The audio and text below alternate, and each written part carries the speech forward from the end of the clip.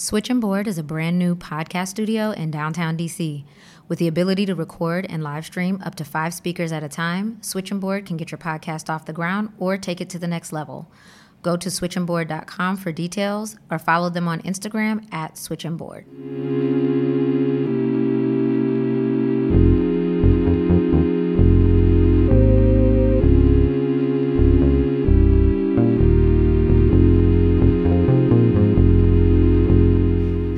Welcome to Fish Food, a podcast from Little Fish Accounting. I am your host, Keela Hill Trawick, and today I am joined by Takia Key, who is the founder and events curator of Creative Lab. Creative Lab is a collective of creators and entrepreneurs in the DMV that come together to share resources with each other. Thank you so much for being with us today. I'm so excited to be here. Thank you for having me. Of course. So why don't we start by you telling us a bit about what you do and the community that you serve? Okay, awesome. So the Creative Lab, like what you mentioned, is for small business owners and entrepreneurs in the DMV area. It came about after moving from New York back to DC, and I wanted to find my tribe of creatives, and I could not figure out where they were. So just like angels in the outfield, if you build it, they will come. Right. I started thinking about Creative Lab with a couple of my co-founders, Melanie Meek, Jeffrey White, and we were all working together just like, let's just do it. Let's just put it out there. It started out as a meetup. Shout out to meetup.com. And Yes. It immediately grew. It was a mistake. I didn't mean to launch it. You were just testing it out. Yeah, I created the meetup and it went live and 200 people signed up. And I was just like, oh, so we had interest. So what's next? Right. We had not fleshed that out. So we decided top of this year, 2019, we would start with a beta series of events called Lab Hours. And of course, you were the first person to join us, and we thought it would be really great to pair creatives and entrepreneurs in this area with people who provided services that they would need. Yeah. Yeah, so thinking about accounting, thinking about legal services, understanding, and also thinking about what it means to be an entrepreneur in mental health. So having therapists also come in to talk about how to maintain like your sanity while working with clients who could sometimes be very difficult. Yeah.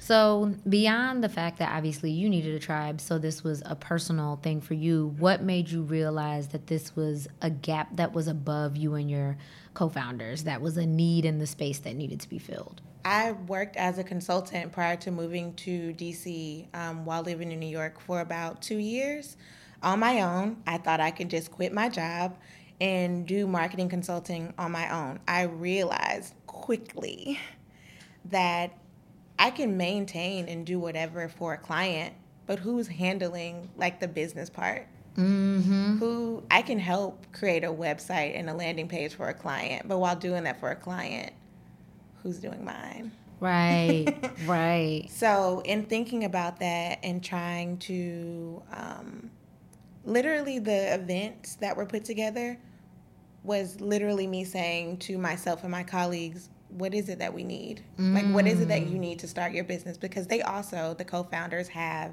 their own creative pursuits that they have, that they're doing. And it's just like, what is it that you don't know? And what do you need help with? Well, let's build a community of those people and we share resources. Who is the Creative Lab for? So when people are outside and listening and thinking, hey, this sounds like it's something cool for creatives, like what makes a person think that is a group that I need to be a part of? If you are a creative, whether a creative on the side and you're thinking about trying something full time, or you're a creative with a 9-to-5 and also doing a little something on the side and you want to take it more serious, we're your community. We're your community for inspiration. We're your community for support. And we're your community in thinking about connecting you with other creatives who could possibly fill in those gaps that you may not have in your toolkit. So you mentioned the series that you've already started for this year, which so far has been awesome. I've seen the people who are on the lineups, and it's been great. What areas have you found, either through the series or feedback since the series, are the most important for the people that are a part of Creative Lab to hear about? What are their kind of pain points or the parts of business or of entrepreneurship that they're like, I need more on this in order to be good at it? What's interesting is, so we started out with actual services, not products, just services that can be offered. And to them, it was like, no one has ever really talked to me about how I should, advice that you had given through Little Fish, like that I should be maintaining my books every quarter. Yep.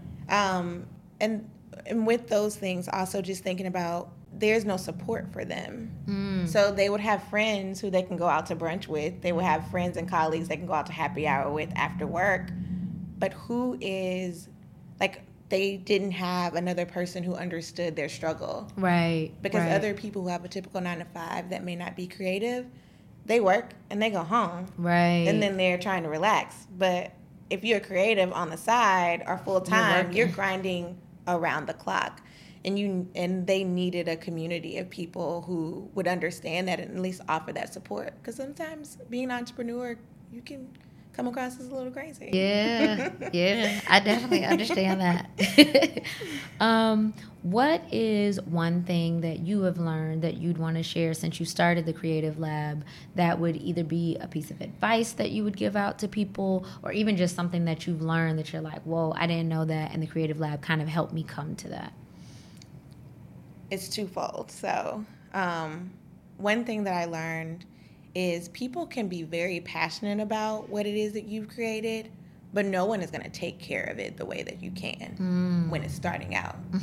So it's great to look for people to help you, but also being very protective about who can touch, like, the infancy. Yeah. Like, it's a baby. Yeah. And you have to have the right people in place for that. And sometimes you will have to say no. Absolutely. Yeah. And I think that's hard for entrepreneurs, especially when you're at a place where you either are struggling or feel like you're struggling and you're like, I can't be turning down help. Like, if somebody says that they're going to do something for me, I just need to take it. Yeah. And I don't know that I do know that that's not always the right way, but sometimes feels like a privilege to say, no, don't accept that. Get it from somebody else, specifically when it comes to how much it costs or any of those things. And the other part, which is twofold, is knowing how to ask for help and when to ask for help. So that's been the learning. That kind of leads to my next question, which is, either through Creative Lab or just through the entrepreneurs that you know outside of the service, what have you found to be one of the most common mistakes that creatives run into, whether it's in their creative side or on the business side, when they're trying to get things going for themselves? I think it's having an actual plan. Creatives want to create, right? Yeah. Having an actual plan that is tangible and realistic for today, tomorrow, next month, the next 6 months to a year, and really thinking about that. Because when you are creating something, you're very hype about it. It's all in your head, and you are your own hype man. And you may have some friends and supporters who are your hype people too. And that is it. But no one is helping you think critically about what's realistic in your creative process. What comes after this? Yeah. What's next? Yeah. That is, yes. So I guess added on to that, what do you think is one of the most important areas for creative entrepreneurs to focus on, either when they're first starting their businesses or if they've been in business for a while but like want to take this thing serious? Where would you say is one of the first places that they need to direct their attention? The business side of it. If you're a creative, you have that part down. Yeah. Or find someone who can do it for you, who can be your thought partner, who can help you think critically and think about the business, and is it going to be financially sound and stable? Right. So I would say finding people who are not just like you. Mm-hmm. Like, that is where all your energy should go, aside from creating. Finding people who are not like you. Ah, that's a good point. I don't think we talk about that enough, because we tend to say, if you're a painter, hang around painters, and then you can get all their tips and then figure out how to make your art either better or more palatable, or whatever the thing is that you're trying to do with your art. But I don't think we have enough conversations about, what about the people who are not like you, who are helping to fill the gaps that you are going to have because it's not what you do? Yeah. When you think about generations, I feel as though the generations of young entrepreneurs that are here right now, they've matriculated through school as generalists. If they aren't doctors, if they aren't architects. And if you are a creative, you have the sauce. Like, you know what it is that you're going to put out there. You need more people to help you. Like, you have to rely on a community of people. So we have a community of people at Creative Lab. What's next? Like, what do you want to do? You've started with the sessions this year. Are you going to continue those? What else do you want Creative Lab to be able to provide to the community? I would love for Creative Lab to be more than just lab hours on a Thursday at the end of the month. Mm-hmm. I want to create that virtual space where people can continue to have a conversation with one another.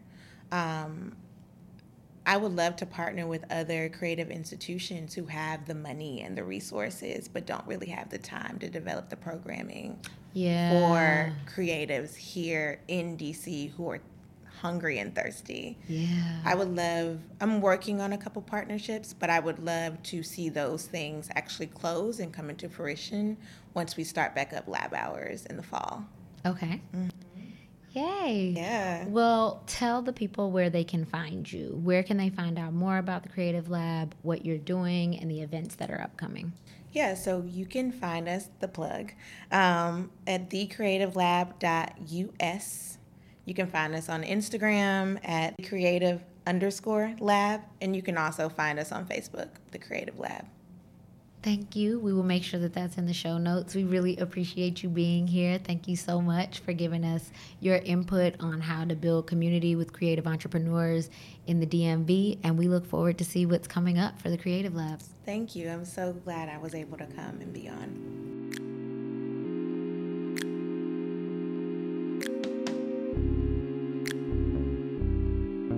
Public service announcement from Little Fish Accounting. I am a certified public accountant, but not necessarily your accountant. For details on your specific situation, please contact us to become a client or an accountant in your area to give you specific advice on your needs. You can find this and all upcoming episodes on Spotify, iTunes, or SoundCloud.